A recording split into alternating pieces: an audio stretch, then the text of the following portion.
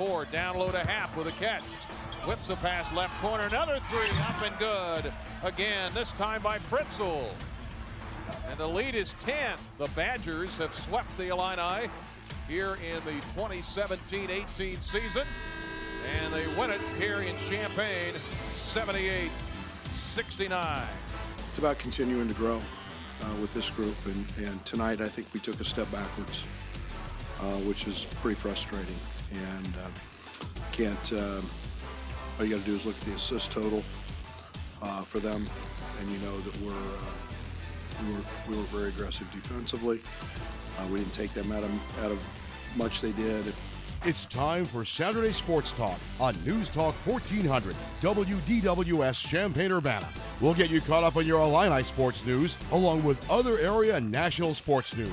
Here are Loren Tate and Michael Kiser. Good Saturday morning. Thanks for joining us on this cloudy day. A little bit of snow showers falling today, as expected. Maybe a little freezing rain as the day moves along. Hope that holds out. Had a nice afternoon yesterday. Got a busy program for you today. Lovie Smith, Loren and I got a chance to talk to him for more than 20 minutes in his office yesterday. We'll play and then more than 20. Yeah, and then another 20. We were in his office for quite some time, about an hour yesterday, actually, and it was really good to kind of talk football with Lovie Smith. I don't get a chance to do that very often in an extended setting. We'll play you the 20 minutes that we had on tape. We'll play that, but we don't have the rest of it on tape. We were just kind of chatting with him after the interview was over. So he straightened me out on a couple of things. He did straighten you out. Boy, did he straighten you out. I about pulled up a chair. I was standing the whole time, but you know what? He knows a lot more about football than I do. You know, let's get that settled right away. Yeah, he knows a lot more about football than a lot of us, and I think just to hear him talk football, not talk wins and losses and recruiting, to hear him talk actual football, it's just different than what we normally get to do, and it was a really cool experience. To be able to we watched a little bit of film with him, and just real quickly, but as he was breaking down things for you on a topic you brought up, and so just a great opportunity yesterday. We'll hear from Brad Dancer, his team with the big win last night over California. They got a tough match tonight. Number 5 Stanford is in town at the Atkins Tennis Center. We'll talk to Brad about that, and then at 10 o'clock, Cassie Arner. She's back, an Associate Athletic Director here at the University of Illinois. Got a much longer title than that. We'll have her break that down for you. What's that title mean for her? But a lot of different things we can get to. Tickets went on sale for football this week, other topics as well. Plenty of Illini basketball conversation as the season is winding down for the Illini. They lost to Wisconsin on Thursday night. They play Penn State tomorrow night. A bad matchup for Illinois, Loren. Just not a good matchup for the Illini. This is a balanced team Penn State has, and they are really strong and athletic, physically strong and athletic, and these are areas that Illinois is weak. Illinois is not balanced, and Illinois is not strong around the basket. So it'll be a tough one. Penn State came in here last year and really wiped out the Illini in that game, and Illinois is in danger in this one, certainly. Yeah, they got 5 guys in double figures due to the Nittany Lions, and that's just because of the balanced scoring. Wisconsin, Ethan Happ, and then guys who just hit threes when they're open because the defenses collapse. They collapse on Ethan Happ. Wisconsin doesn't have a lot outside of Ethan Happ in terms of players that you got to really worry about. Penn State's got 5 who's scoring double figures, and that's something the Illini are going to have to figure out tomorrow night. They've lost some games this year, Mike, that they probably regret deeply, because this could have been an NCAA tournament team. It has the talent to be. They just let some games get away late. I don't know what their problem is in the last 5 to 10 minutes of games, but they've had a lot of games where they played extremely well for about 30 minutes or more, and then the games got away. Games that would, that they need to get over the hump. There are four games in particular that the Illini left on the table. You're talking about Illinois. Yeah. I'm talking about Penn State. Oh, Penn State. Oh, yeah, Penn State. Yeah. Oh, okay, yeah. I'm talking about Penn State and their chances of being an NCAA tournament team. They're 7-6 in the league, 17-9 overall. But there have been some games that I think that they, as I said, they really regret losing, because they would have put them over the hump. Oh, absolutely. And I think right now their schedule coming up gets pretty tough. Includes Ohio State, Nebraska, I think Purdue after tomorrow night. Well, that's what they need. They need to play good teams and get wins. That's the only chance they got. Yeah, they're not going to get there playing lower division teams now, because they've lost too many games. They got 5 games left. As you mentioned, they're 7-6. If they can find a way to get 4 more wins, which I think that's going to be really hard for Penn State to do. If the Nittany Lions can do that, I think they're probably an NCAA tournament team with the schedule that they have coming up. Well, we'll take a timeout. We're going to come back. Lovie Smith, we talked about the state of the program. We talked about recruiting, the new defensive line coach, Austin Clark. Loren and I could break that down more in the show. He's 27 years old, just a grad assistant on USC's staff, played at Cal with Hardy Nickerson, the son of the defensive coordinator. He played with him at Cal briefly. They were on the same team, and so we'll hear from Lovie Smith on all those different things. That's coming up next on Saturday Sports Talk on DWS.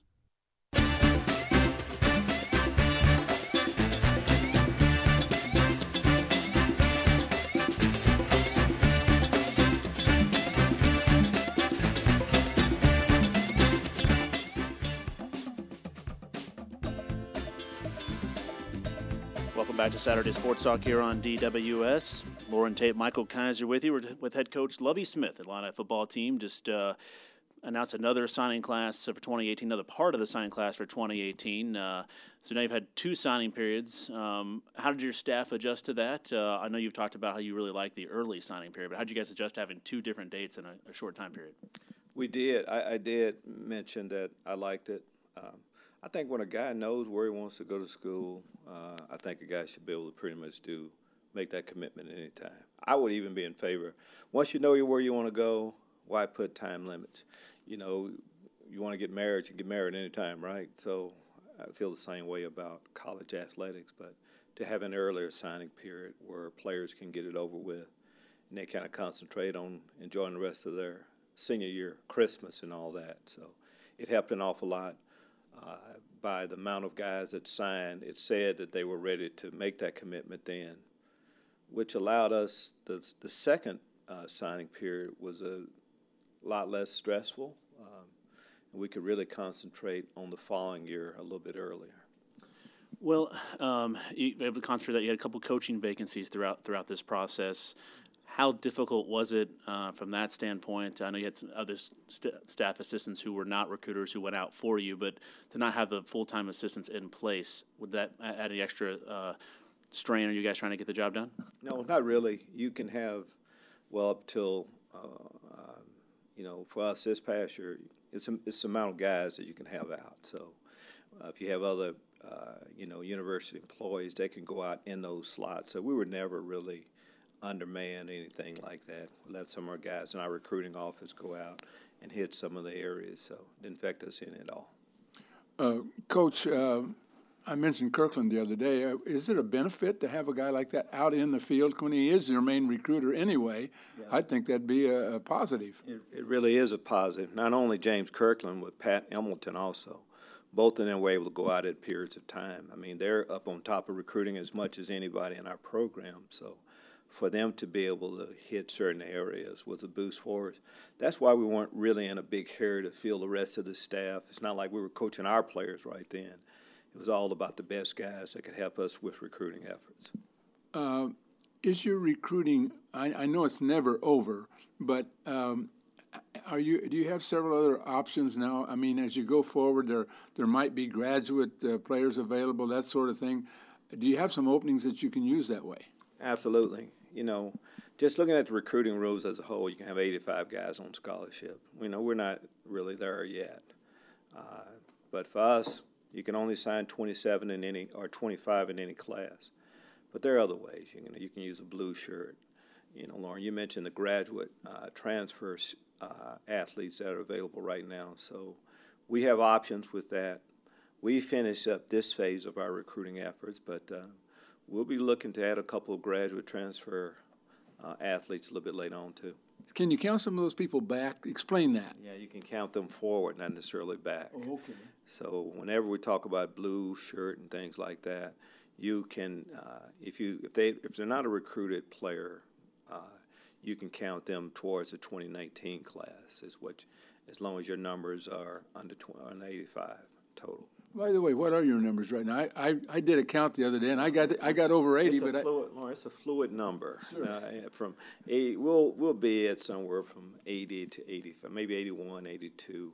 We have one more player that we're kind of waiting on a little bit, but we still have a couple other possible slots. you've been able to there've been a lot of roster shakeup, 15 transfers, but you're starting to build the roster of your players and your coaching staff. How important is that to your program to have a bunch of guys that you and the rest of the staff recruited here? Very important, and I think whenever there's a coaching change, there's a culture change and all of that, just not coaching change, culture change, there's going to be some guys leave the program. Some guys would like to leave. Some players we would like to leave. So that's, a part of it a little bit. But for us, there's a certain way we want to do things. There are certain guys that we would like to have doing it. So we have gone through that. We're close. Whenever you can bring in 2 classes, and so that's over 50 new players, you're headed in the right direction. I know that you're not big on recruiting rankings, but this class probably is not where you want it to be. But this is your second full class, as you just mentioned. How much easier did it get for you in terms of just getting a feel for what this program and where you guys want to recruit? First, I'm going to go back to you say it's not where we want it to be. I disagree with that. It's exactly where we want it to be.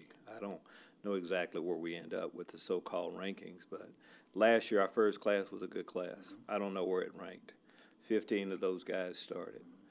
This class, I think, is just as good, but probably a few more high-profile guys that we had to work for.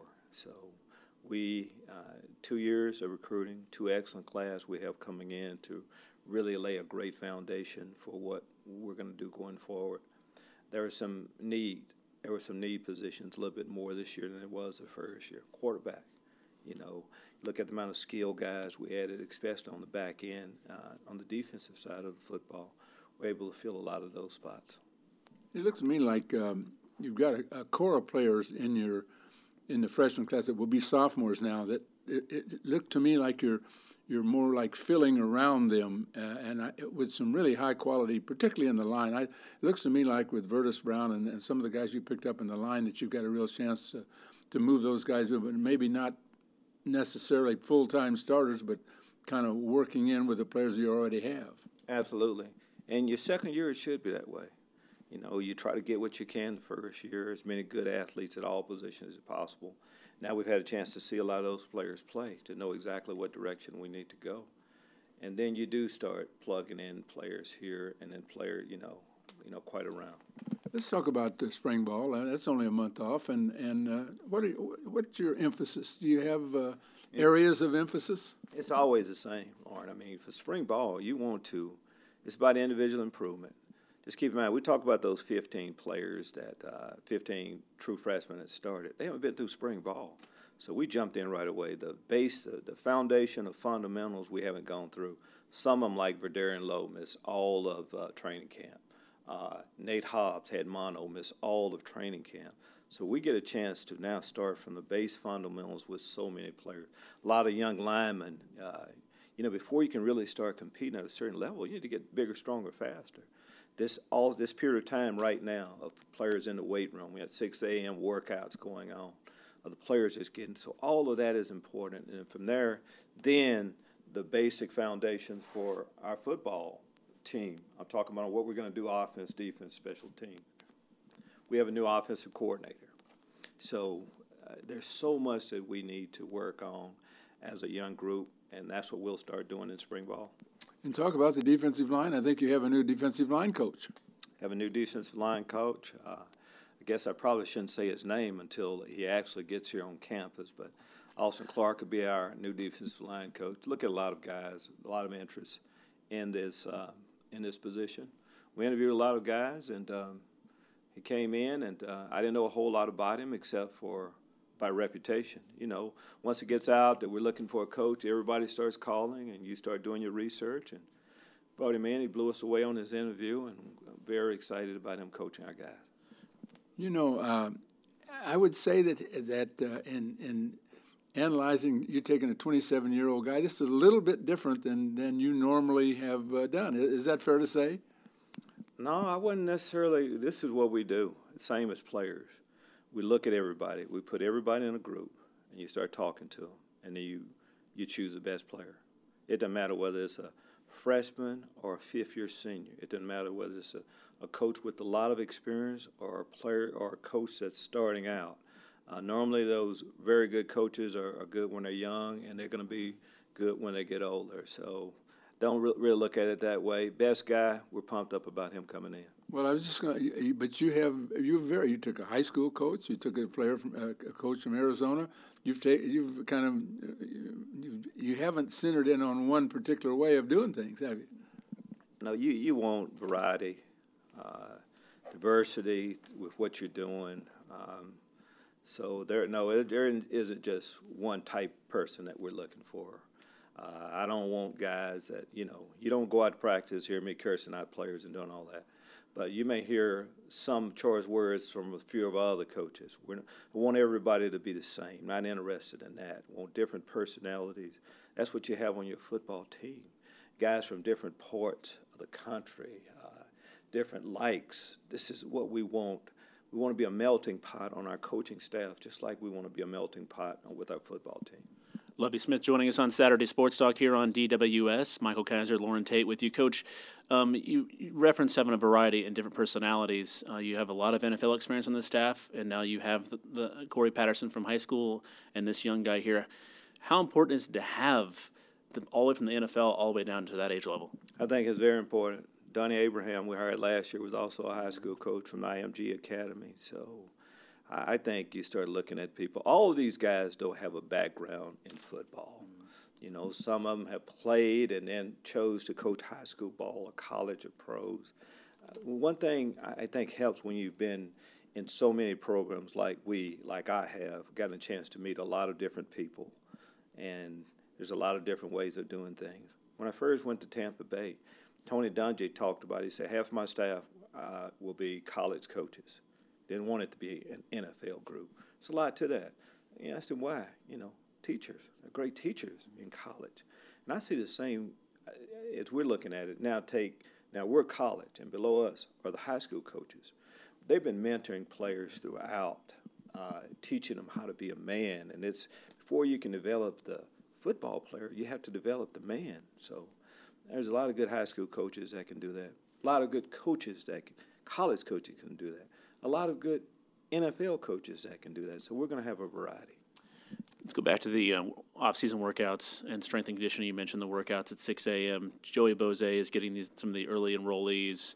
How important is it for those guys who haven't been here, there's a handful of those guys right now, to get this off-season work, to get those fundamentals in before spring ball starts versus the guys that are going to not be able to be here till the summer? It's critical. It's one thing and again, we did it. We played a lot of players, and a lot of them weren't physically developed the way that they will do. But once you get more strength, you get more confidence. That's the way you start building your program. Joey Bose, Willie Jones, some of the guys down there do an excellent job with our players, whether it be through speed too. It's just not developing strength, how much are you bench pressing, but it's developing that entire body. They do a great job with that. The players, you talk about getting confidence when you feel yourself getting stronger, getting bigger. So that's what we're doing right now. I think you go underground for a while and not let anybody see what you're doing, and then you show them that product a little bit later on. That's what we're doing right now. We're behind the scenes right now, but guys are making improvements. Let me talk about the facility. A lot of talk yesterday, having the meeting with everybody and the $5 million contribution. What's that mean to you? It means an awful lot. Stu Levnick gets done an awful lot for our program. He gave a little shout out to you too, Loren. No, he started really going back, telling stories about you, and they were telling me how you've been a legend softball player around here. I learned quite a few things about you, but for all of us, we've come through a university, and in Stu's case, he told his story of earning a scholarship. So proud of what the University of Illinois did for him. And I think it's our duty a little bit to give back. My wife, Mary Ann, and I are Tulsa University graduates, and we try to give back. Everybody should try to do that. But for our team to have one of their own come back and talk to them and make an investment in them, that's what he was saying. So that was huge. I saw Bobby Walker there. Did you have the walk-ons there just for that purpose because of Stu? Yes, we had a few of them that weren't in class, the ones that could come. We had Chase McLaughlin, who earned a scholarship there. We had Bobby Walker, who earned a scholarship. And we have a couple others. In 2 years, we've given out 4 scholarships to walk-on players here. I think it says an awful lot. We want to get our walk-on program up, the numbers, and guys have an opportunity to earn that scholarship. We had some preferred walk-ons that gave up scholarships at other places to come and walk on at our program this coming year, so we're proud of that.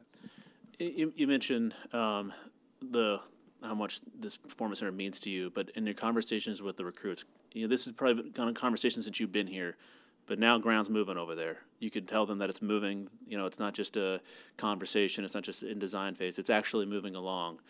What do recruits say to you when you actually tell them that construction is underway right now? It's one thing to talk about the picture. Anybody can do a picture. You see the pictures? Yeah. Guys, look at the pictures we have right here. But it's one thing, though, when you go out there, it's just not talk about it now. We actually take them to the construction site. There's a full-fledged construction site going on out there right now. And guys know there's a date, of course, a completion date. And it's something that we need. I mean, you look in the Big Ten, just about every Big Ten team, I think, except with the last one, has a new facility. So now it's going to put us back. We've leveled that playing field quite a bit. And that was the only thing I thought we were missing here at the University of Illinois was to get updated facilities, and now we'll have that. Everybody talks about the Eastern Division being so much stronger. I noticed Nebraska's coming on pretty hard with Scott Frost, had a great recruiting year, and Wisconsin strong again, and Iowa's won a whole bunch of games, 30-some games over the last few years. I mean, it's the league is not waiting around for you, Coach. No, it isn't. And that's why, as we talk about, you have to stay up there. Everybody else has great facilities. We have that. Now it's the competing on the football field part. As I look at us competing on the football, we didn't win enough games last year. But South Florida was better than us when we played them. Ohio State was better than us. We had 3 red zone turnovers down here against Wisconsin. Minnesota scored late to beat us. Purdue scored late. We're in it and then all those other games, we're in it. We're close. You're right, it's a tough division, Big Ten in general. But at the same time, I think you can come from here to there quickly, too. Talk about the quarterbacks. This is my last question for you, the quarterbacks. And I want to know, I'm really excited about M.J. Rivers. I have been since I saw what he did in the playoffs in Texas, and I don't understand why he didn't rank more highly. It looked to me like he's a top prospect, and you got 3 of them coming.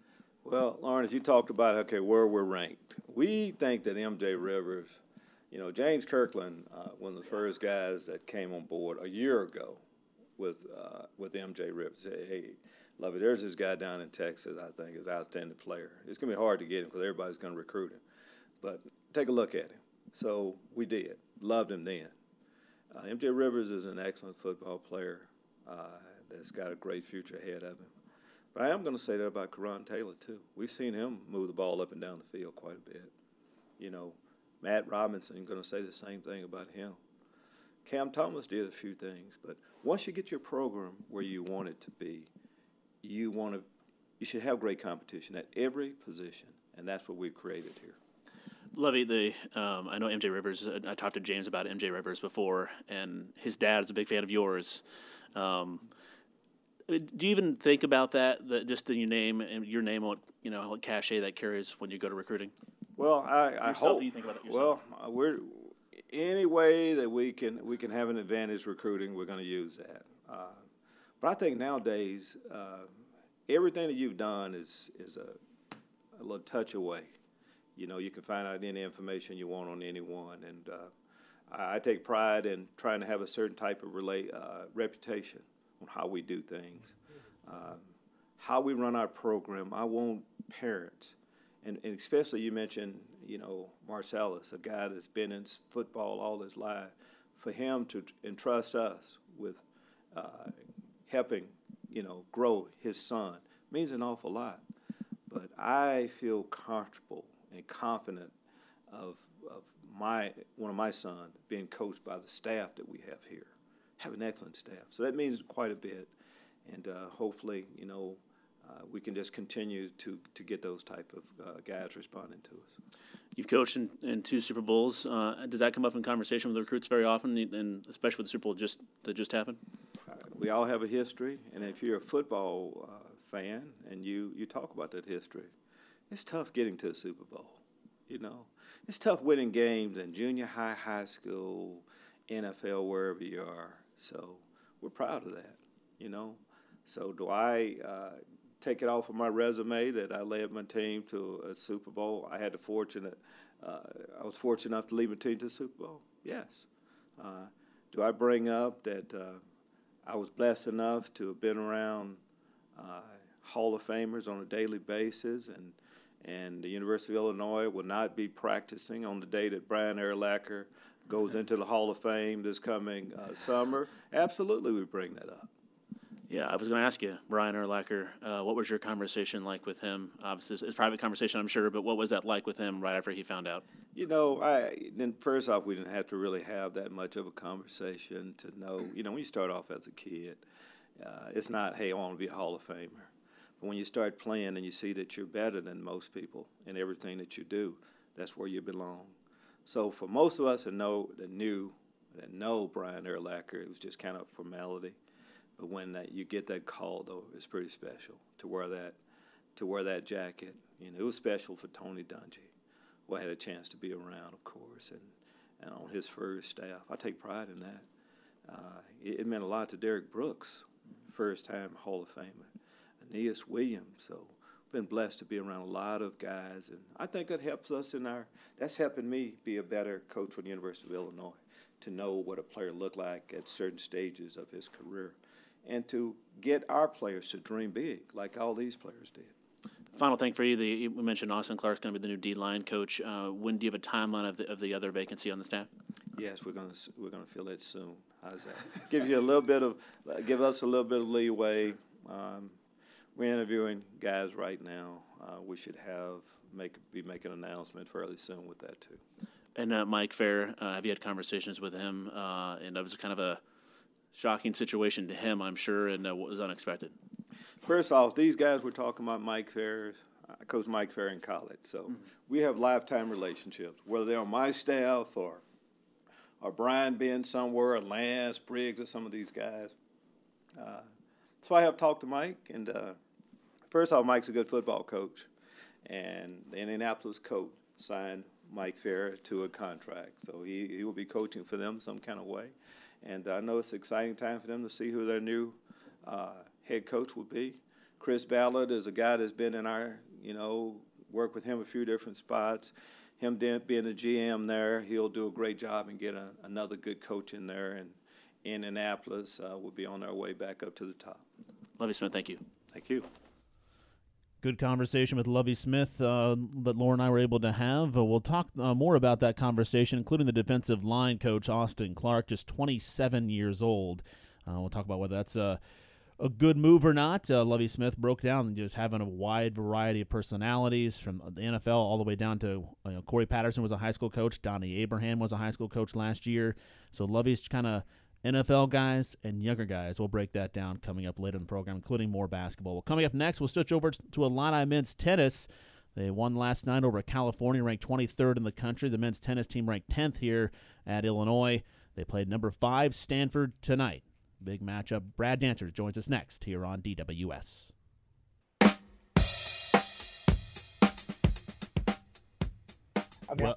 Welcome back to Saturday Sports Talk here on DWS. I'm Michael Kiser alongside Loren Tate, coming up on 9:35. Switching over to Illini men's tennis. Brad Dancer, the head coach of the program, joins us. Brad, good morning. How are you? Hey, good morning, guys. And you get a big win last night over number 23 California, 4-0 ahead of tonight's big match. Really a good confidence booster after the tough loss last weekend. Yeah, you never know how that was our first loss of the year. You're not sure how the team's going to bounce back from that. And, of course, around here this week we had the flu bug kicking around through the team. Great. So, obviously, a little concerned about where we were going to be energy-wise and just, preparedness. So, it was great to get that win last night over a really good Cal team. How quickly do you need to turn things? Did you tell the team they need to turn their attention to Stanford? Did you give them kind of the night to kind of relax a little bit? you hate to say it, but it really goes immediately. We talked last night, and I know some of the guys got on the court on their own and just working on some things. And we go through today. We'll run through some stuff early this afternoon and kind of just put everything that needs to be in place for once you get to match day. There's not obviously a lot left to do. Just a couple of little cleanups here and there, and then get ready for obviously their biggest home match so far this year. Well, Brad, this is Loren. You had a good crowd last night, and I thought a terrific performance. I was struck by the emergence of Alex Brown, the 6'5" left-hander freshman out of Urbandale, Iowa. Is that possible? You got a player out of Iowa, and he got a serve. Tell me about that service he's got. He's got a great serve. It's funny. He really has not served that well this season so far, and I felt like it's interesting to say that. That was probably the highlight of last night's match. I felt like his serve finally started clicking, and we know what he's capable of. He's kind of like he's our next Ryan Rowe, and Ryan Rowe is obviously a two-time All-American and NCAA champion here. So that's big pressure to put on him. But I think Alex is a young man that sort of sees himself in those elite shoes and wants to be a part of that. So it was a great night for him last night. Is there an advantage to being a left-hander, or does it matter? No question. I had a guy, one of our managers, about 10 years ago, run through the statistics on the level of play and so forth. And ATP tennis at the highest level, there's more left-handers than there are in the normal tennis ranks. So I think as you reach the highest level, it's just a different spin. Lefties seem to be able to create angles that maybe some of the right-handers can't adjust to that well. So it can be a very big advantage, no question. Well, let's get around to the two guys that are your 1-2 guys and the veterans on your team, Alex Vukic. Now, where does he stack up nationally, and where does Hilsig stack up nationally? Yeah, to be honest, I think they're two of the best players in the country. Obviously, we're spoiled having them on our own squad. Vukic has kind of proven that over a number of years straight now. And then Aaron has had some great matches over the last 12 months, and I think he's focused a little bit too much on maybe some of his not so great matches, but this will be a statement match for him tonight. He's going to play a great player no matter what, and it'll be interesting to see just kind of how I'm ready for Aaron to have a big moment, and hoping tonight is maybe that night for him. I ask about rankings. Is there such a thing? I mean, do you have individual rankings at this point that would tell us where they stand?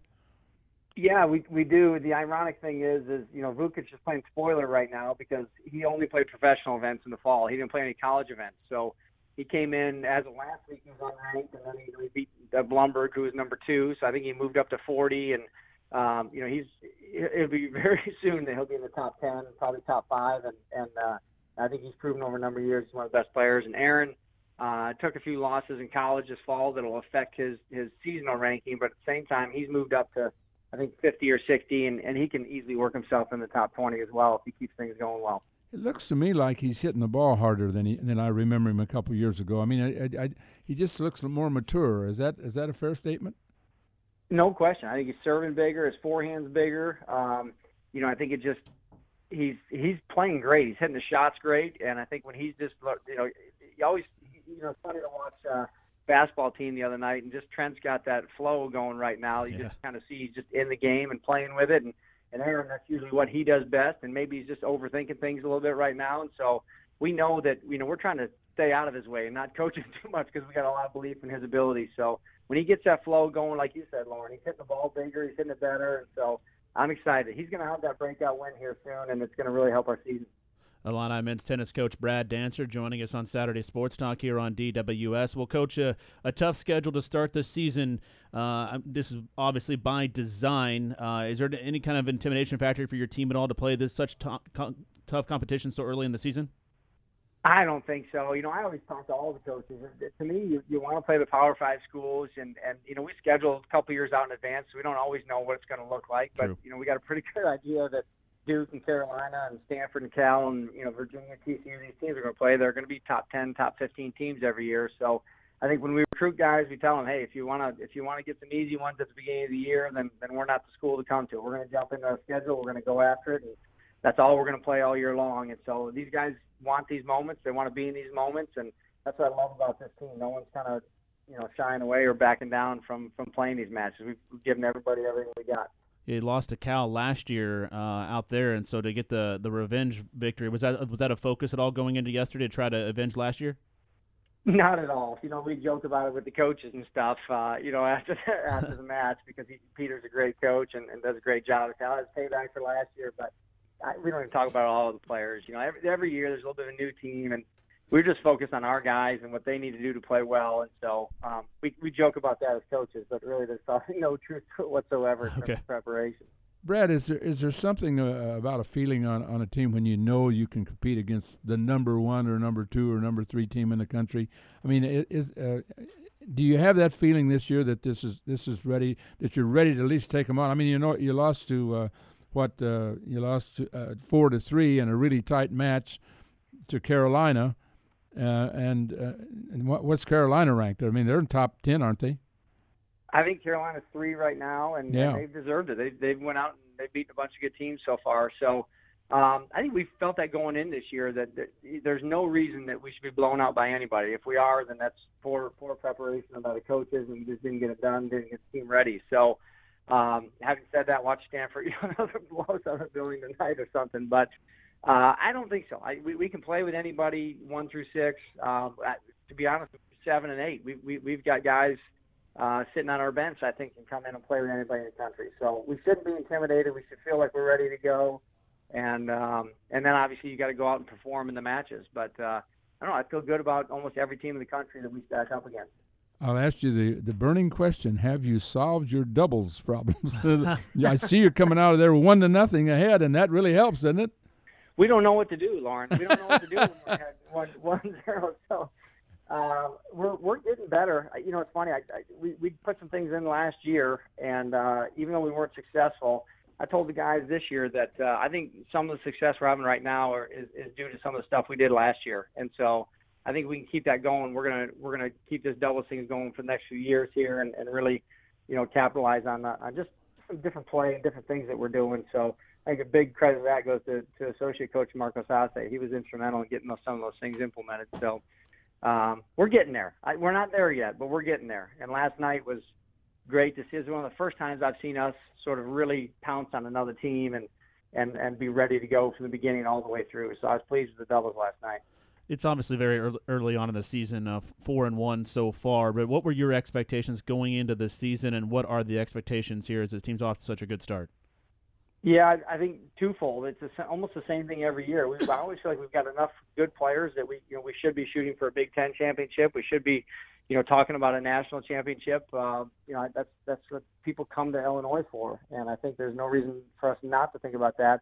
At the same time, every year as coaches, we look around and look at the beginning of our schedule. I'm like, man, if we don't get things cleaned up, we could be 0-6 in a heartbeat. So I think just. We really focus one match at a time. I know it sounds really cliche and so forth, but we had a big match last night, and we've got another big match tonight, and we leave Wednesday to go out to Seattle for the final 16 of the indoor championship. So we're going to have a bunch of big matches out there as well. And I think for our guys, it's just really the excitement of playing in those matches and having hopefully another great crowd there tonight for Stanford.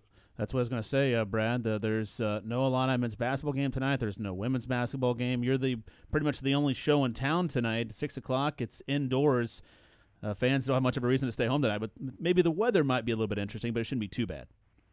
I think the weather, hopefully it looks like now, is finally going to cooperate, and it's going to be a big night. I think anyone that if you've never seen a tennis match before, this is definitely a night to come. We're going to have a great crowd. The building's going to be electric, and again, we always say this, but you can make as much noise you want in a college tennis match, and you can cheer just like at the basketball game. So it gets fun, and we've got terrible acoustics or great acoustics, however you want to look at it in there. So it gets really loud, and it's fun. It's fun for our guys, and it gets tough for opposing teams, and we certainly want to make that environment as friendly, hostile as we can tonight. So.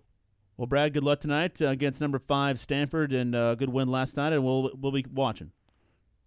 Thanks, guys. Thanks so much for having me on. Thanks, Brad. Yep.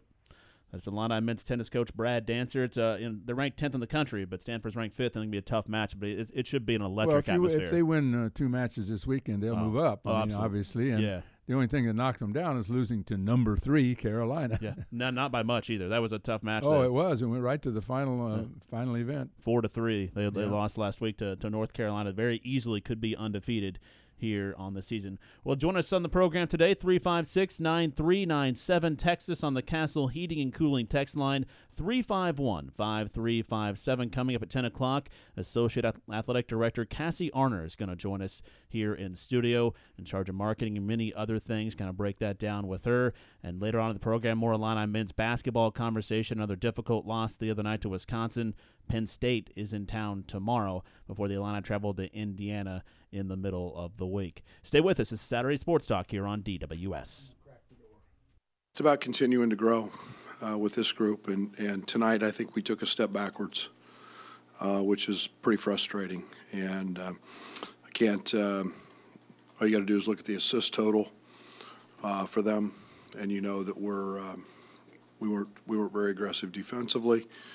We didn't take them out of much they did, and then as you take Trent, who was spectacular. I hate running offense like that. It's not who I am. It's not what I want to be. But when you're 2 for 13 from the other spots, kind of got to ride the hot hand, so to speak.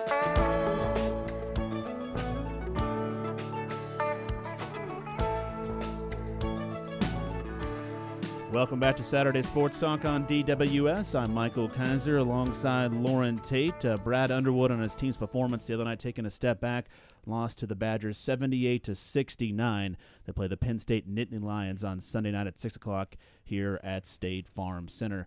And Brad, Loren, you could just hear Brad, just the disappointment there that he thought they were making progress the last few games, but said took a step back the other night. I think Ethan Happ just took them right out of their game. Mm-hmm. I don't recall many big guys that have done so much in terms of setting up their teammates as well as scoring himself. He was responsible. Think about this. He was responsible for 48 of their 78 points, either scoring or passing, setting up. And he set up people with wide open threes in the corner there that, anybody could make almost. So I just think that they didn't have a plan. The plan originally when they went to Wisconsin was to double team him. The plan in this case was to start Kipper Nichols on him and try to play him one-on-one and not let everybody else get open. And neither one worked. They just couldn't control him. And he's a heck of a player. He's a junior. My question for you is, Illinois, is he have an NBA future? Because can he do in the NBA what he's doing for Wisconsin? The NBA game is not a back-to-the-basket type game right now. It's a lot. That's what I think. It's a lot of shooting and but post players. He can dribble. I mean, he can move around. His foot movement is the best in the Big Ten. He's got the best feet in the Big Ten. And he's a great passer. Teams double team him. He kicks it out for guys that are wide open. He does that on a regular basis. And I don't know if it translates though. He's going to have to get a 15-foot jumper, and he doesn't shoot it very often, so I don't know if he can. He doesn't, at least against he's a terrible free thrower, so he doesn't have a 15-foot shot that's consistent. That's 15 feet from the basket there. Yeah, it's amazing. Isn't it amazing? He's got so many talents, and yet for several years now he's been a very average free thrower. Yeah, wish they could have kept him in state. And he draws a lot of fouls, so let's see. What he was in this game, he was 3 out of 5, which isn't horrible, but 60% won't do it for you in free throwing, and particularly at the NBA level. I don't know. My question to you is, will he be back? Will he return to Wisconsin next season? I think he will, but I will also tell you that I think he's a top 5 player in the conference. I think he should be in the. Well, you say but nobody's picking him. I mean, we're seeing these all-star teams being picked by people who know a lot more about it than I do, and they're not picking Happ, and I don't understand it. They're picking both Edwards boys from Purdue, and I don't think that the bigger of the two Edwards boys, I don't think that he's as good as Happ. Well, and then Isaac Haas gets a lot of attention at Purdue as well. I mean, they're winning a lot of games, and that's why they're balanced. Wisconsin isn't winning games, and unfortunately, great players on bad teams like Wisconsin don't get very many awards. That's just the nature of the. You'd get mine. Yeah, they would get mine too. I don't agree with that. Like, if you're the best player in the Big Ten and your team doesn't win any games, what's it matter? If you have nobody around you, you're not going to win games, and he really doesn't. He's got guys who can. Pritzl's had some off nights, and these guys aren't consistent except when they play Illinois. Pritzl's comes in 0 for now. I know. Was it 0 for 9 or 0 for 11? I can't remember. Like that. And then he makes everything against Illinois. And he wasn't very good before the game in Madison. I know it. I don't know what it is about Illinois. They cure some ails for these guys. Here's Brad Underwood the other night on Ethan Happ and what he did to the Illini. Really, really good player. Pretty much just having his way with us. He's a problem. We don't have a lot of size, and it forces you to have to kind of pick your poison.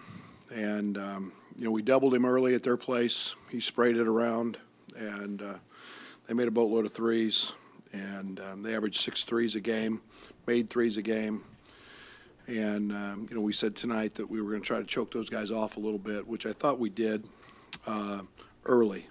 A lot of backdoor layups in Madison that didn't happen as much here.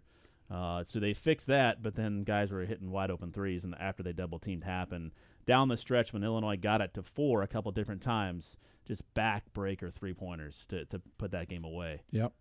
And Trent Frazier did everything he could, but he could not get it done. Well, let's take a time out. Come up, Cassie Arner in studio with us here. Comforts of the News Gazette Media here downtown Champaign. She joins us. That's coming up next here on DWS.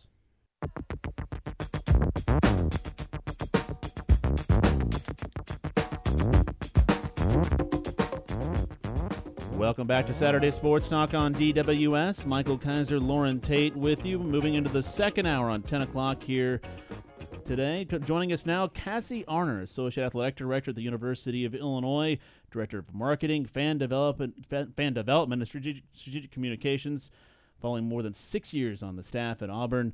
Welcome back, Cassie. How you doing? I'm great. I'm pumped to be in the studio. It looks so nice. Yeah, we really enjoy it. It's a really nice, comforting place. The lighting's really good. That's a really long title. I'm sure when people ask you what your title is, I'm sure you don't give that whole thing out. That's way too long. Yeah, we don't need that long of a title. What it means is I'm trying to get fans engaged in Illinois athletics in any way possible, whether it's through creative services, the way we communicate, or good old-fashioned traditional marketing and advertising. Well, you left us to go to Houston for a short period, and then Auburn. What was the SEC like? It's different down there. You can see on TV, obviously. It is. It was a great experience. It was obviously a lot closer to home for me, so there were some great personal reasons for being there. But Auburn is a very special place. I think what I learned most from that is that athletics, while it is a great engagement tool to bring fans back to campus, the love for the campus needs to be there too, the love for the university. And that's what the University of Illinois has always had, is we have very engaged and great fans and alumni and many of them. And we just need to help bring them back and help them, reignite that passion and that love for Illinois that they had when they were on campus as students. Now you got ticket sales going in football already? We do. We launched that on signing day. It's one of the most exciting days of the year for football, so why not have people also sign their letter of intent? What are the deals? What are the deals you're offering? The deal, it's very affordable. You've got lots of opportunities to get back. So season tickets, $2.99 in your main areas. It goes as low as $99 for a mobile pass, which doesn't guarantee you a specific seat. It can bounce around from game to game. Does that include the end zone, or is that? It can include upper decks, end zone, sometimes even lower areas, depending on what's available. But you can get all we got a game in Chicago, so correct. We're not counting that, are we? At home, counting six games for $99. For $99. But you don't know your seat until you'll know your seat the week of the game. So a lot of that will depend on what's available. So you're taking a chance. Mm-hmm. You don't know exactly where you are, but if you're a family of 4, and this is a great opportunity to purchase something and know that you're in the stadium.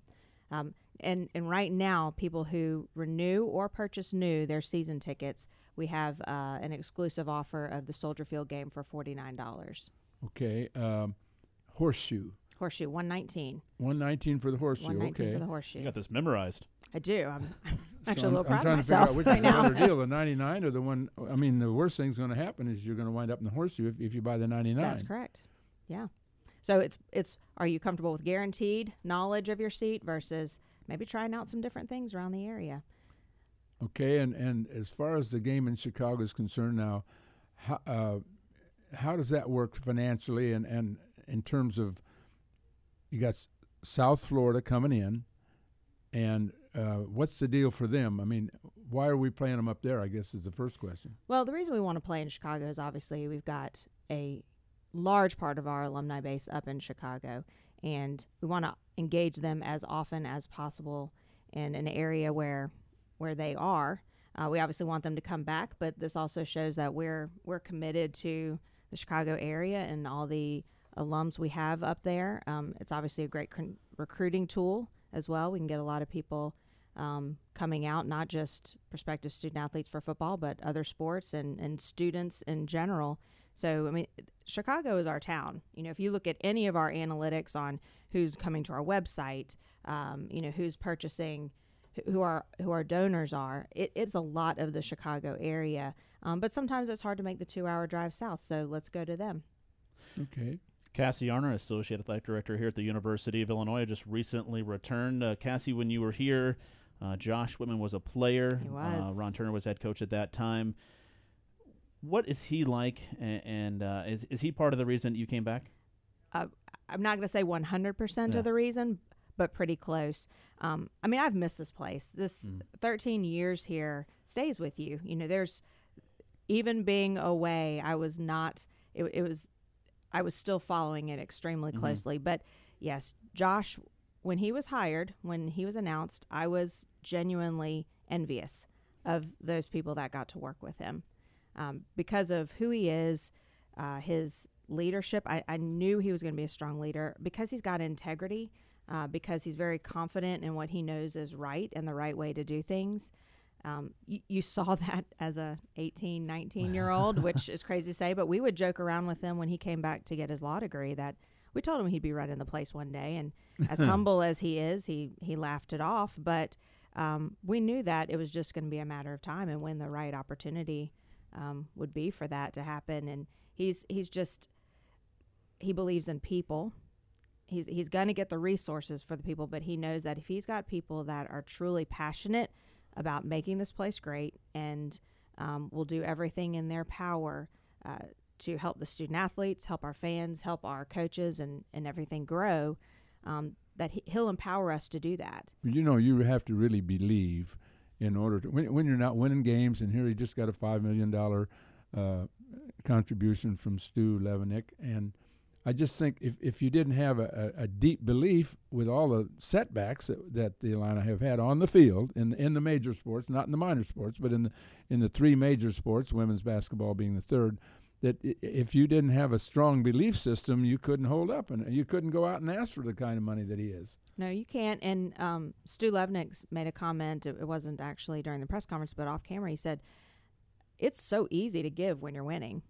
It is. I mean, it's easy to get people to buy in, but that's not when you need people. You need people now, and that's not just in a donor relations setting. But you asked about the SEC. When you bring recruits into Jordan-Hare Stadium at Auburn, they feel the energy.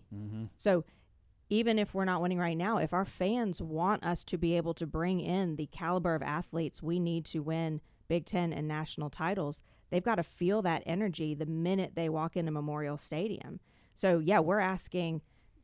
Josh had to believe in it for him to come here. I absolutely believe in it for me to come back here. So fans have to believe in it, too, because they are so much a part of the solution. They probably factor into it more than maybe they believe. You were here for the Sugar Bowl and the Rose Bowl. How important is it, I've asked Josh about this, to have an athletic director who was here when it wasn't good and then was here when it got good, and he left shortly before the Sugar Bowl. Unfortunately, that would be great if he could have been here for that. But they won some games. They won the 99 bowl game, the MicronPC.com Bowl, 63-21. I think was the score. It was a fun game. Yeah, it was a great game. Yeah. But to have him go through that, the not winning games in the first part of his career, and I believe they went winless in his in 1 year when he's here, to his now be year, to be here, and just he knows the patience that it takes, and fans don't like to hear patience, but he's been through it and he's going to be patient. Yeah, we try not to say that word because it can be frustrating sometimes, but yeah, if you know that it can grow, and if you think about the players that were on the championship team, the 01 championship team, which Josh was with a lot of those guys, and had he played as a true freshman. I know. Had he redshirted, he would have been on that team. Those guys were not 5-star recruits. You know, if you think about the Kirk Kittners, the Tony Pashos, the Dave Deals, the Brandon Moores, those guys, Bobby Jackson. I mean, some of those were high caliber, but you can win with a good coaching staff that knows how to go out and find some diamonds in the rough. I remember Tony Pashos. I don't even know if he was a 3-star recruit. I can't remember if stars were a big deal back then, but he was a weightlifter.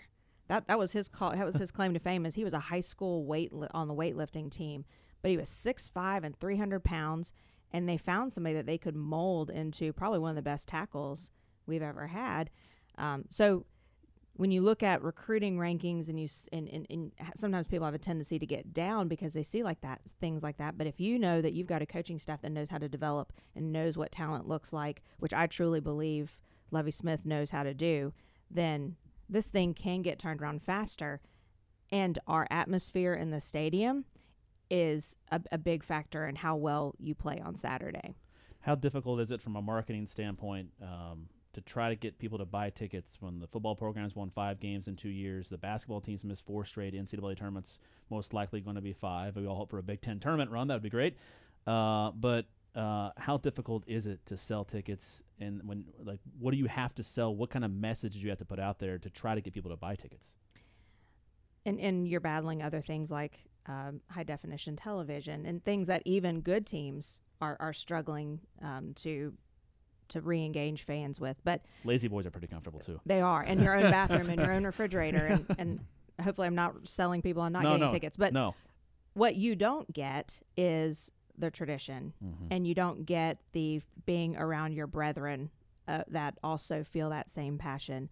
So you almost are selling the atmosphere. You know, your kids, do you want your kids to have what you had when you came on campus, you know, running around in a tailgate and throwing around the football, listening to a band at Grange Grove, eating hot dogs, eating barbecue, that kind of thing? That's not something you get sitting on your couch.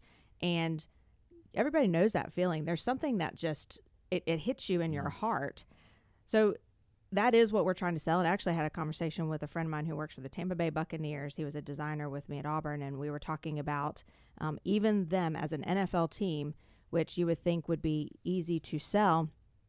They're selling atmosphere. A lot of their marketing collateral will have what it looks like to be around the Buccaneers stadium and things like that, not necessarily big catches, big tackles, because people want to have fun. They want to be somewhere where they have an enjoyable afternoon, and college football does that for you.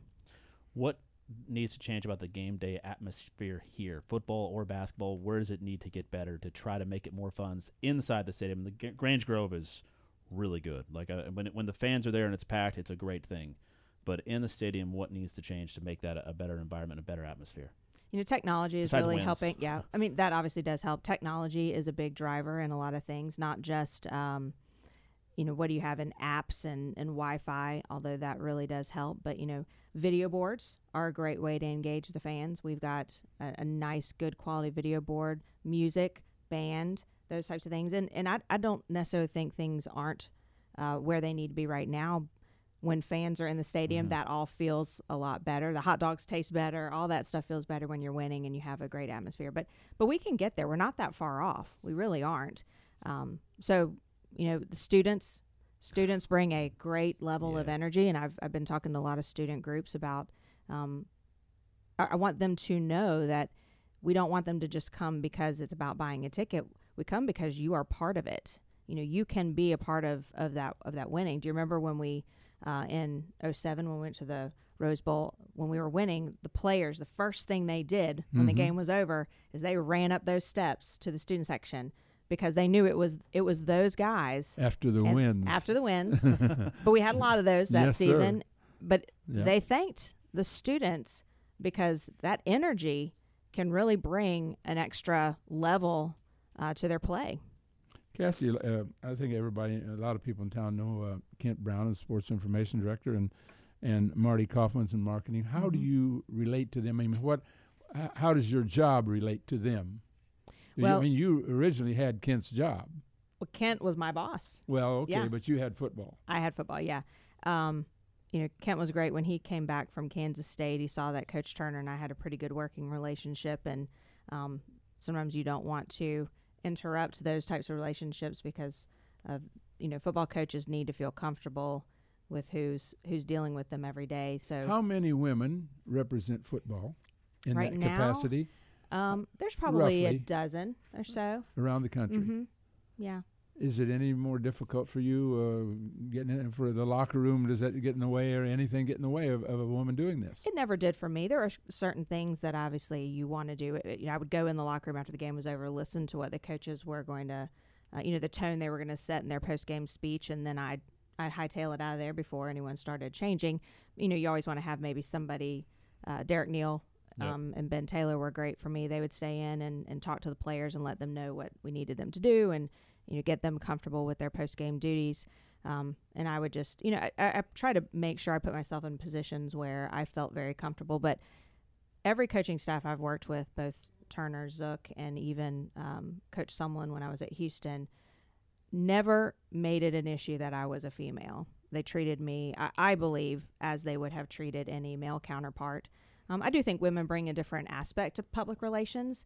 There are things we pay attention to. We're a little more nurturing. Yeah. Maybe we can explain things in a different way to coaches so they understand the public perception of things. I always wanted to make sure that the coaches look nice on camera. Sometimes men aren't thinking about ties being messed up and hair disheveled and, after a win and the water buckets thrown on you. Never bothered Belichick.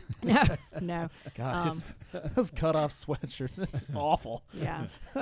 So, we can bring a different perspective to the job. I have always felt, prior to being a mother myself, that the athletes were my children. I wanted to treat them as I would have treated any of my kids, try to teach them the life lessons and get them to understand that the things they were doing in college, especially related to how they presented themselves to the media and to the public, those were life lessons. And if you do those well, there's great opportunities for you and jobs and TV.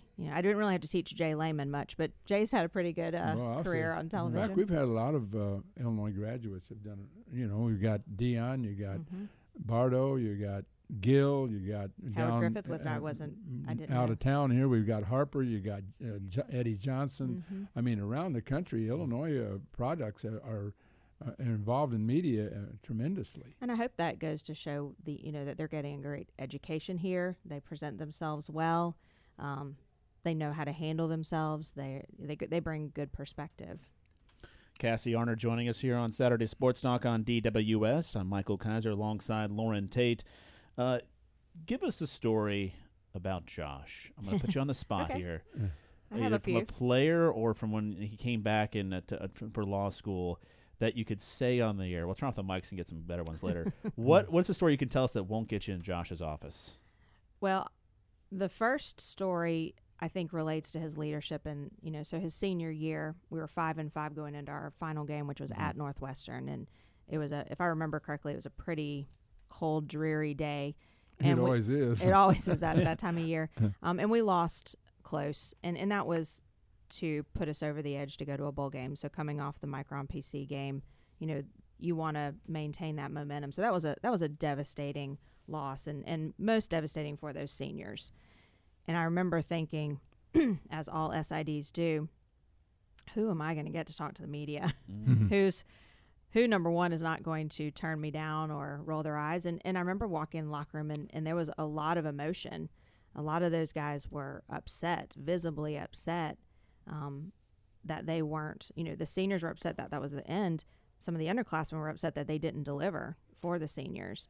And one of the only names that popped in my mind of people that I knew would come do post game, which was, if you remember, Loren, in that little corner behind the locker room, and you basically shoved everybody in the small area, and we tried to keep warm, was Josh, and I think Fred Wakefield was the other, maybe Jameel Cook, but those guys, I knew I just could look at Josh, and it's hard when you go in a locker room and say, hey, I need you to come talk to the media. You know what you're doing to those guys. You know you're putting them in a position where they have to talk about things that are very uncomfortable and not fun at all. But Josh not only did it, but he did it well. He knew that was his responsibility. He knew that was going to help set the tone for the next year. Kent Brown told me once that Nate Sheehaus was another guy after difficult situations that Nate's one guy he knew he could grab and that it would be fine. Yeah. Yeah, you find many. I mean, Jay Lehman was one of those. Oh, yeah. Britt Miller was one of those. We've had a lot over the course of our time. We've had really good leaders, and Juice Mitchell. You know, I could always get Kevin Mitchell to do media. Justin Harrison, those guys. Bobby Jackson. Kevin Mitchell's back. Kevin Mitchell's back. Yeah. Another funny. Do we need to take? Go ahead. I was say a funny story about Josh Whitman, and this has nothing related to leadership, but right after Kent Brown's wife died, Robin, breast cancer, a lot of us wanted to do Relay for Life for her, and I believe we came out the second hour, and Derek Burson, myself, Josh Whitman, and a couple other people started walking, and Jay Price came out and said, "You guys gonna walk the whole time?" And, of course, Derek Burson says, "Yeah, we're walking the whole night."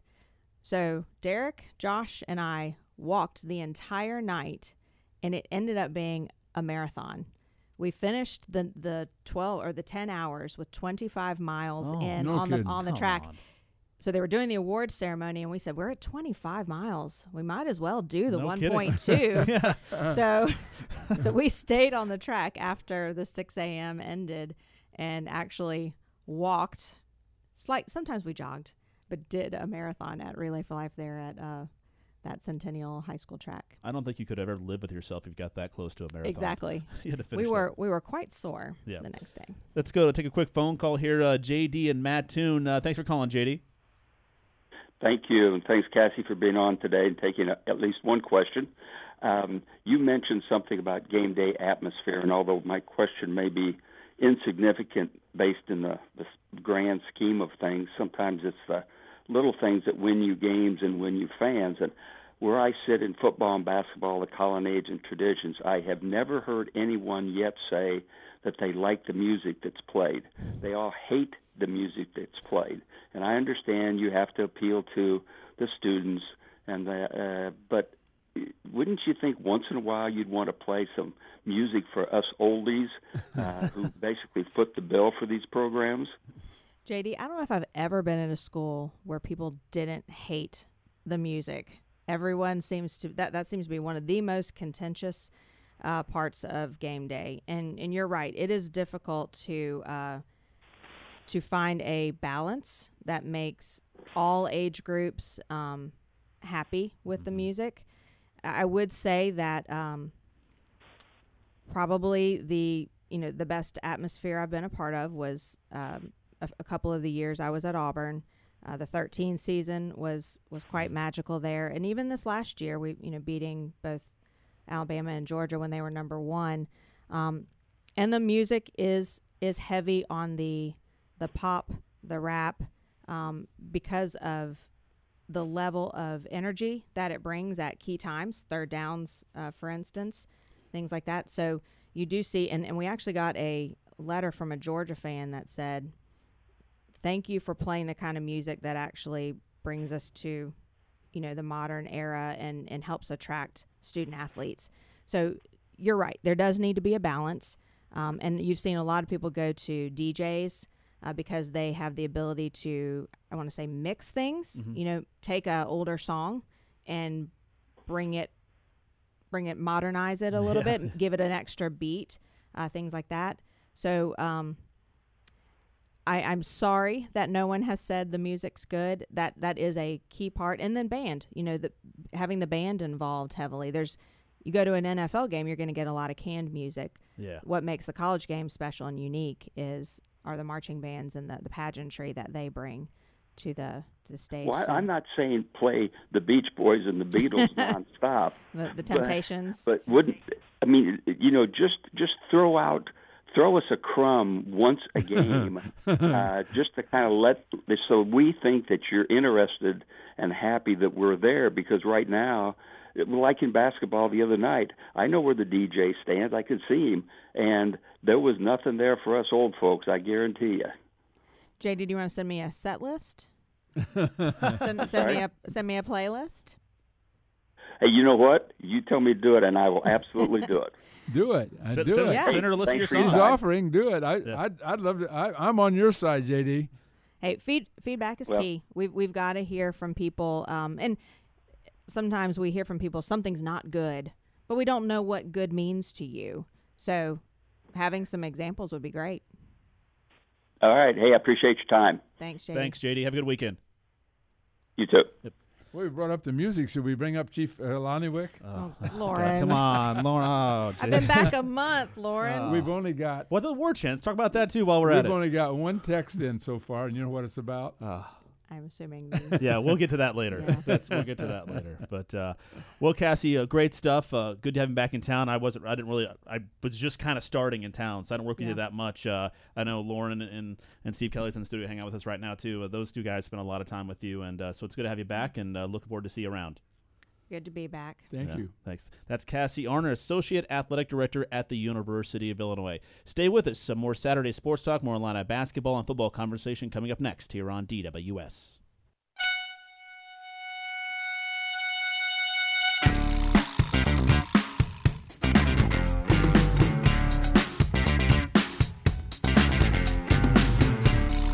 Welcome back to Saturday Sports Talk here on DWS. 23 degrees. Michael Kiser, Loren Tate with you for another 32 minutes. Loren's going to put you past 11 o'clock there. I don't want to do that. I know you got a tight schedule every Saturday for you. I got a tight schedule.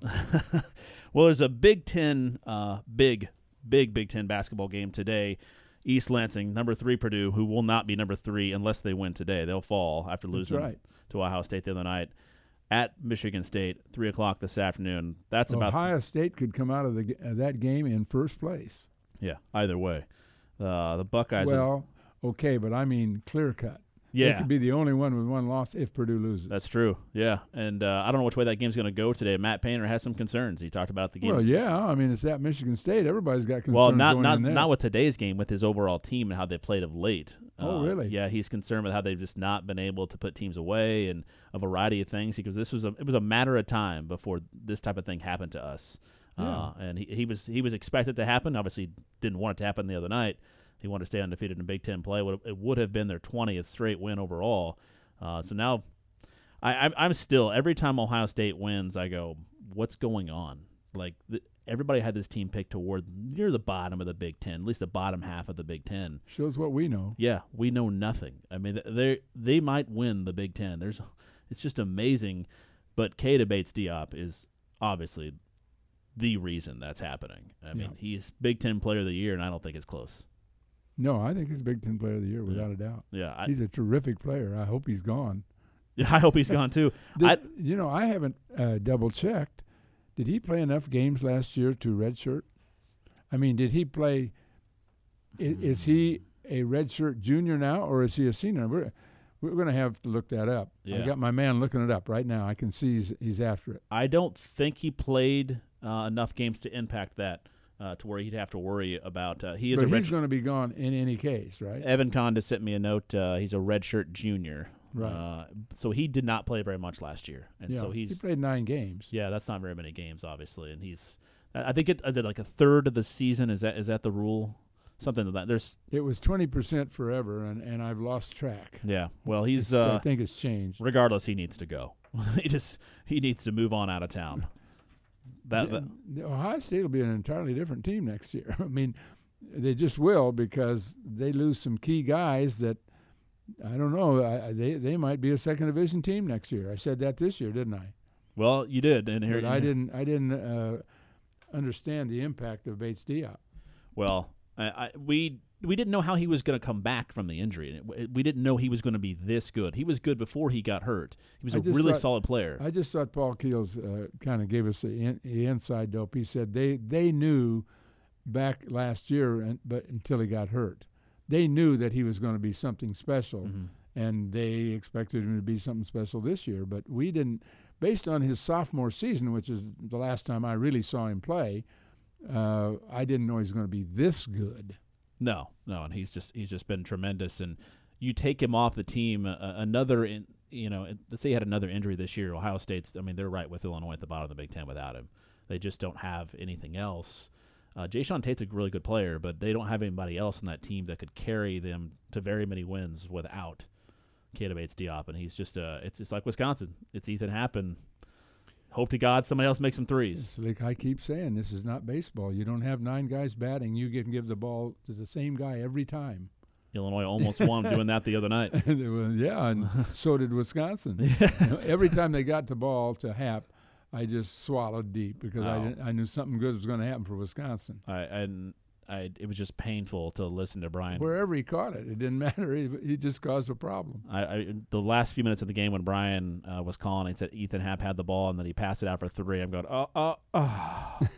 come on! Like they did it over and over again to finish that game. A few texts to get to in the Castle Heating and Cooling text line. It's 351-5357. Weighing in on the music, this is Joan. I'm old and I really like the music choices. From my perspective, the band can be eliminated. Now, I'll never go down that road. The marching line will never be eliminated, first of all. And secondly, I'm a big fan of the marching line. Barry Hauser does a great job.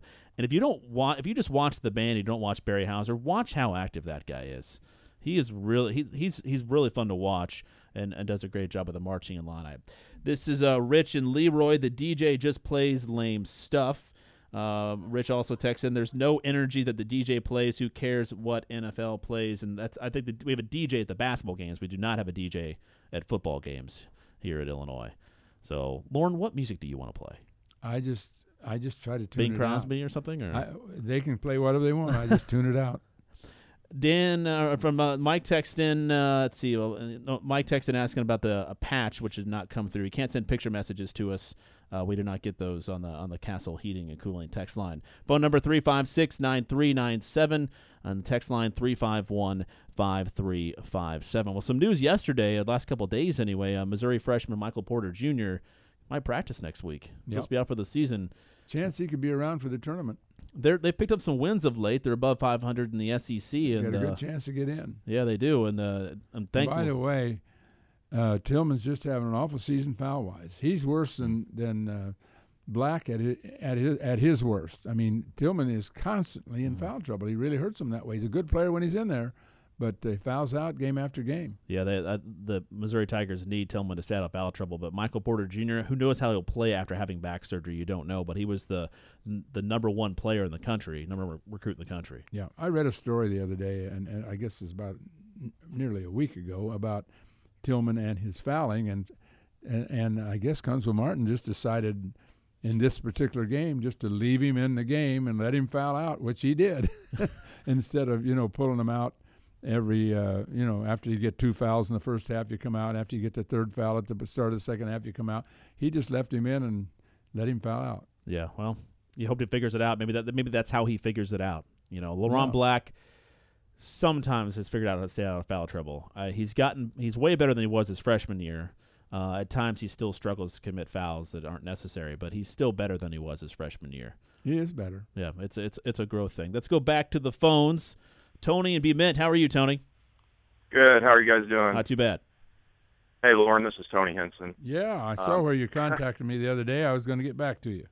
Okay. Well, hearing that associate athletic director, I just pretty much become unglued. What do they expect as far as the game day atmosphere when they take away the war chant and under no compulsion whatsoever from the NCAA, just another tradition down the drain? And you know very well what I'm talking about, the Native American group that we had during homecoming. We pitched that to them, and they said no. And not only did they say no to being on the field, they gave us a lot of trouble just even being in Grange Grove. And Josh Whitman was, one of them that was, giving us a lot of opposition on that. So I don't want to hear too much about, this Josh Whitman love. If we just did what I've been promoting on the field, you would have that place sold out every single game, and we would have our identity back. And it has nothing to do with the Chief. So, well, I don't think you're going to sell at Memorial Stadium without winning games. That's not going to happen. You got to win some games, I think, Tony. But well, it would certainly help. Yeah, it would help. I agree with that. I think it would help the fans because a lot of fans feel the same way you do, but I don't think that carries over to the administration. Well, it would certainly build some momentum, and that's why, it's amazing that just 10 years ago, administration after administration actually fought to keep the actual chief. And now in the post-chief era, you have nothing from chancellors except open hostility towards your own fan base. And if our fans just continue to take it, then they're just going to take more of our traditions away from us. So that's why there's a group of us that are fighting back, and I wish more people understood what was going on. But hopefully, anything new developing along those lines? There is, but I can't say publicly what's going on. But okay. Oh, you're only talking to it's just three of us right now. No one else is. Yeah, I wish. Yeah, there's some very significant things going on, and I could tell you in private, Loren, but nothing publicly. And I think what we really need to do is educate our fan base about what Fighting Illini means. You can't go to the dictionary and look it up. You have to go to the archives, and when you do, it's blatant that it was an allusion to the World War I veterans and to the Native Illini tribe. And I think what happened is we've gotten away from honoring our war veterans in any significant way, in the way that they did in the World War I era, where they built Memorial Stadium, and we've kind of forgotten that. And then you have Chief Illiniwek come on the stage, and we've a lot of people don't want to hear it, but we've honored the chief, and we've gotten away from honoring the Native Illini tribe the way that it was originally intended. And with what I'm talking about, we would get back to having our war veterans on the field as part of a halftime tribute, no mascot. Fighting Illini is a serious identity, and a mascot is not a worthy representative of that serious identity. So you have to have something serious like a color guard, Native American dance group, and it wouldn't violate any current NCAA policy. And I will tell you this, the tribe is very open to it. So it is what it is. Okay, Tony, keep fighting the battle. All right. Thanks, Tony. Have a good weekend. Thanks. Yep. Well, let's get the text message that you referenced, Loren, out of the way. This is from Bill in San Jose. Loren, I wish you and others would stop saying without reservation that the chief is never coming back. Given that the NCAA allows Florida State's chief, the NCAA would have no problem allowing the chief to return if the U of I can strike a deal with the Indians, as Florida State has done. Do you know something the rest of us do not know that makes you say the chief is never coming back? Why do you think the U of I will never strike a deal with the Indians? Thanks, Well, Bill. never is a long time, but I can tell you that the administration, including the chancellor, have no intention whatsoever to allow anything even close to the chief coming back. I know that. I mean, they're not going to allow it. It's just not going to happen. I mean, I can't envision a situation to where, because the opposition is loud, and it's a divisive issue. You can't question that it is a divisive issue. No matter, even though there's a lot of pro-Chief supporters. I grew up a huge Chief fan. There are a lot of Chief supporters out there, but the crowd that's against the Chief is very loud. In order to get anything close, you're going to have an authentic dance by authentic Native Americans. Yeah. I mean, it's not going to be a student. No, it's not going to be. And I'm sure of that. And I just see the resistance so strong. They've built up a real wall over there. You can't even get the first word in. If you even mention it, you're shot down. It's just to mention the Chief Illiniwek, you're shot down. In terms of the major programs, men's basketball and football, you need wins. And bringing a divisive issue into the conversation when you have a lot of negative attention around the two programs right now due to lack of wins, it's just not a good idea. It's just not going to go over well with the fans, people who don't want it. And you just need to move on from this situation. They're a minority, but they're louder. Exactly. That's true. That's a good way to put it. Minority, but they're louder. And regardless, it's just not going to happen. The university is not going to go there. The chief was retired 11 years ago. We'll take a timeout. We'll come back. More Illini basketball conversation. Again, a game last time we didn't mention. Indiana blew out Minnesota 80-56, and Minnesota had some injuries, had some other situations happen to that team, but Minnesota just not the team we thought they were going to be at the beginning of the season. It's another example of a guy. We talk about how coaches affect teams. When he had players, Patina was a good coach. he lost his players, he's not a good coach. Mm-hmm. That's just where it is. It's all about the players. Yeah, it is. And Brad Underwood was asked the other night, how are you going to get help for Trent and Loren? And we'll play that for you coming up next. Saturday Sports Talk here on DWS. Recruiting in the long term. I mean, the game is about making shots. And you go take any team in the NBA. Who's number one? Villanova, they lost the other night. But go look at them. They were minus a couple guys. They make shots. You got to make shots. We won every place I've been because we make shots. You have to score. And you have to do it from multiple spots. And I've tried avoiding it. I've tried not putting pressure on them. I mean, at some point you got to jump up and make a shot, and when they're open. And we shot air ball layups tonight.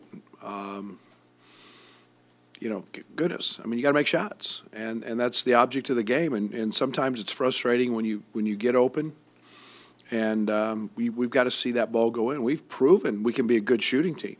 The inconsistency is what drives me mad. It just drives me mad. I'm so frustrated with that.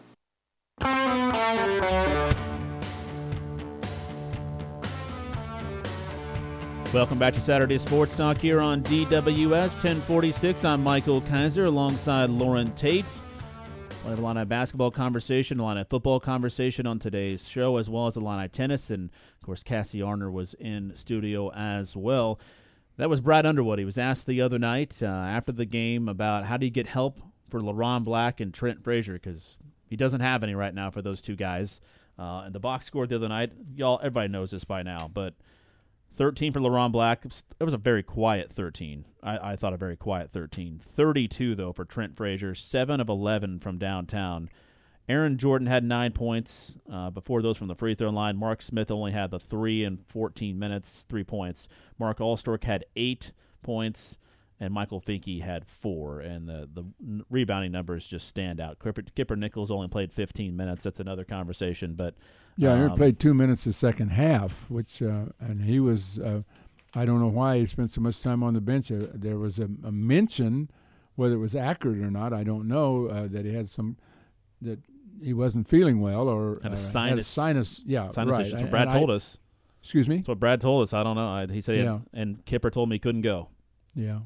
So I don't know, but that I don't know if he said he couldn't go, but well, he told Brad he couldn't go. Is what Brad said. That Kipper said, I just can't do it.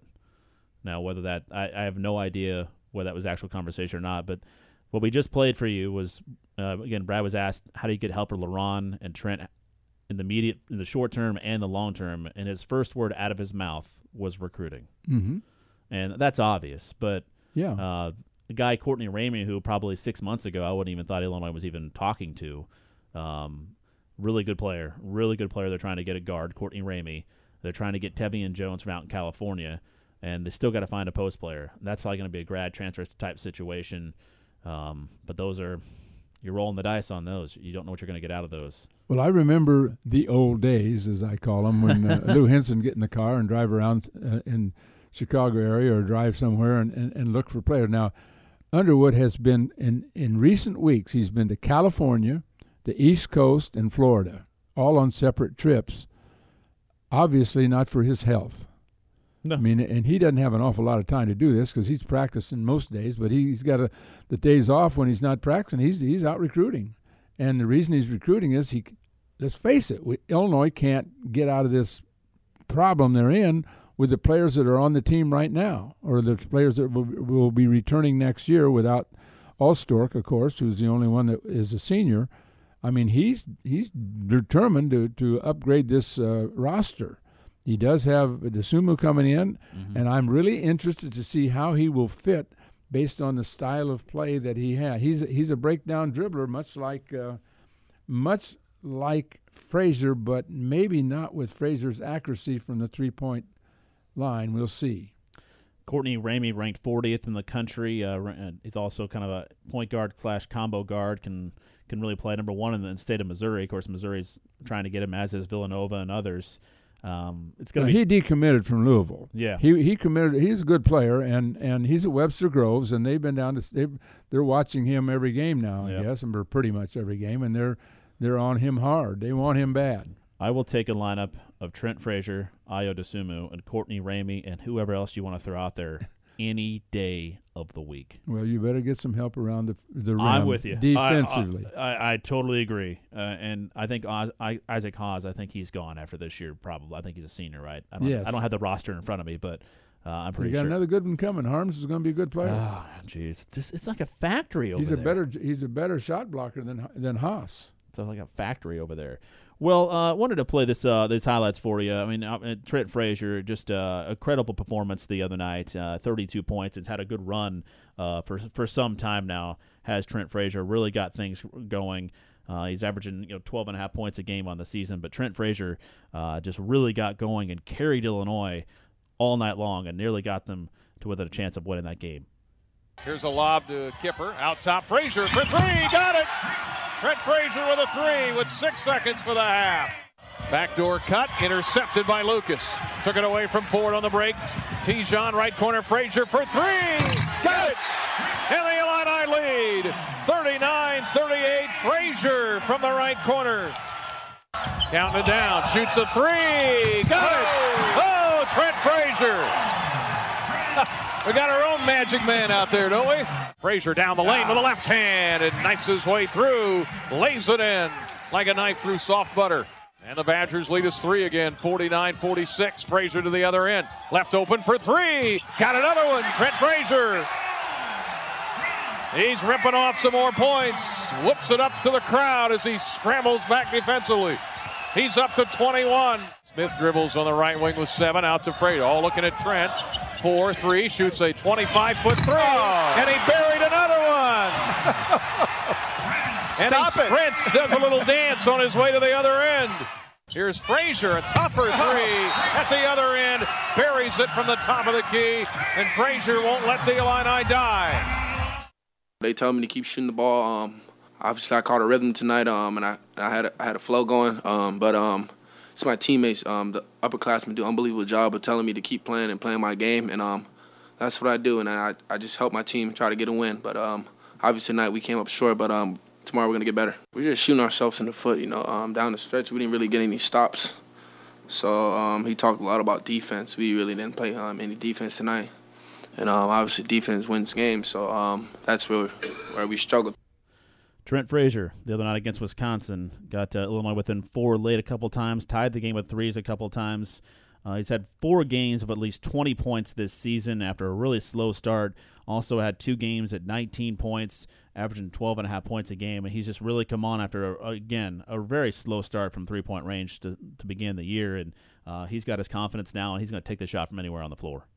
Yeah, and coaches don't want to play that way. They just don't want to sit down on the bench and say, give the ball to Frazier and let him do what he wants. Get out of his way. That's the basic strategy. Get out of his way. Mm-hmm. And, that won't work in the long run. But in that case, I don't think he had any choice. And hitting 7 out of 11 from the three, Frazier kept Illinois in the game until finally just a succession of lay-ins, and I counted, with 6.5 minutes to go, I counted 16 baskets within 6 feet for Wisconsin. 16 baskets, 14 of them were dunks and lay-ins, 2 of them were short hooks by Happ. You give me a migraine, Loren. Yeah, well, I mean, you shouldn't all season. You shouldn't expect to win. No, it's been going on. I mean, the same thing happened at Wisconsin.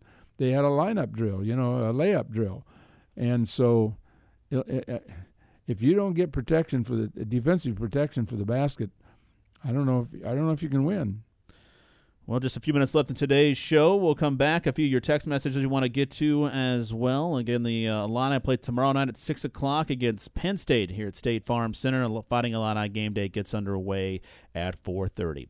Stay with us. This is Saturday Sports Talk here on DWS.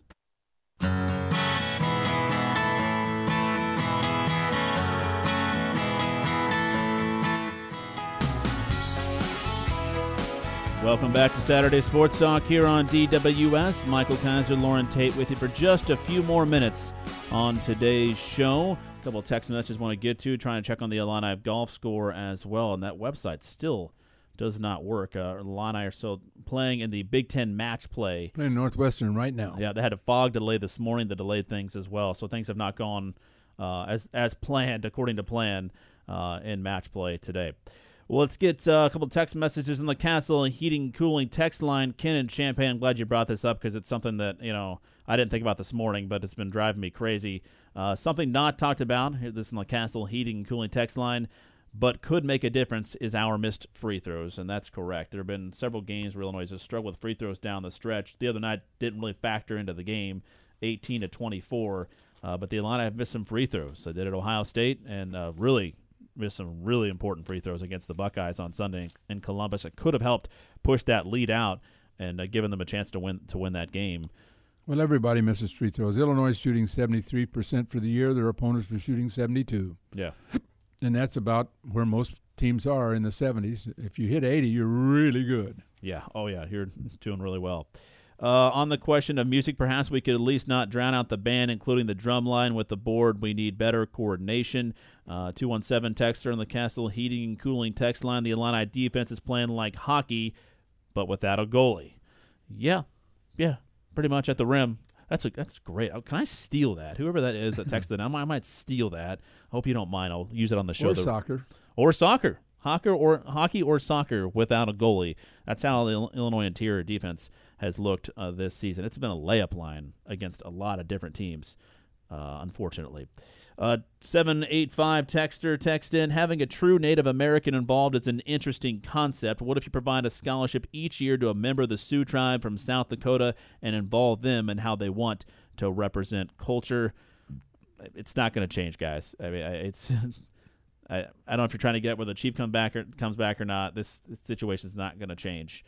I'm really happy with Underwood's style of play, but am anxious to work in some more athletic bigs. Anything new on the recruiting front, or can you provide an update in the coming weeks? Well, it's something we're watching as we move around here, and we're just waiting for them. April is when they could sign again. Yeah, I don't know a thing.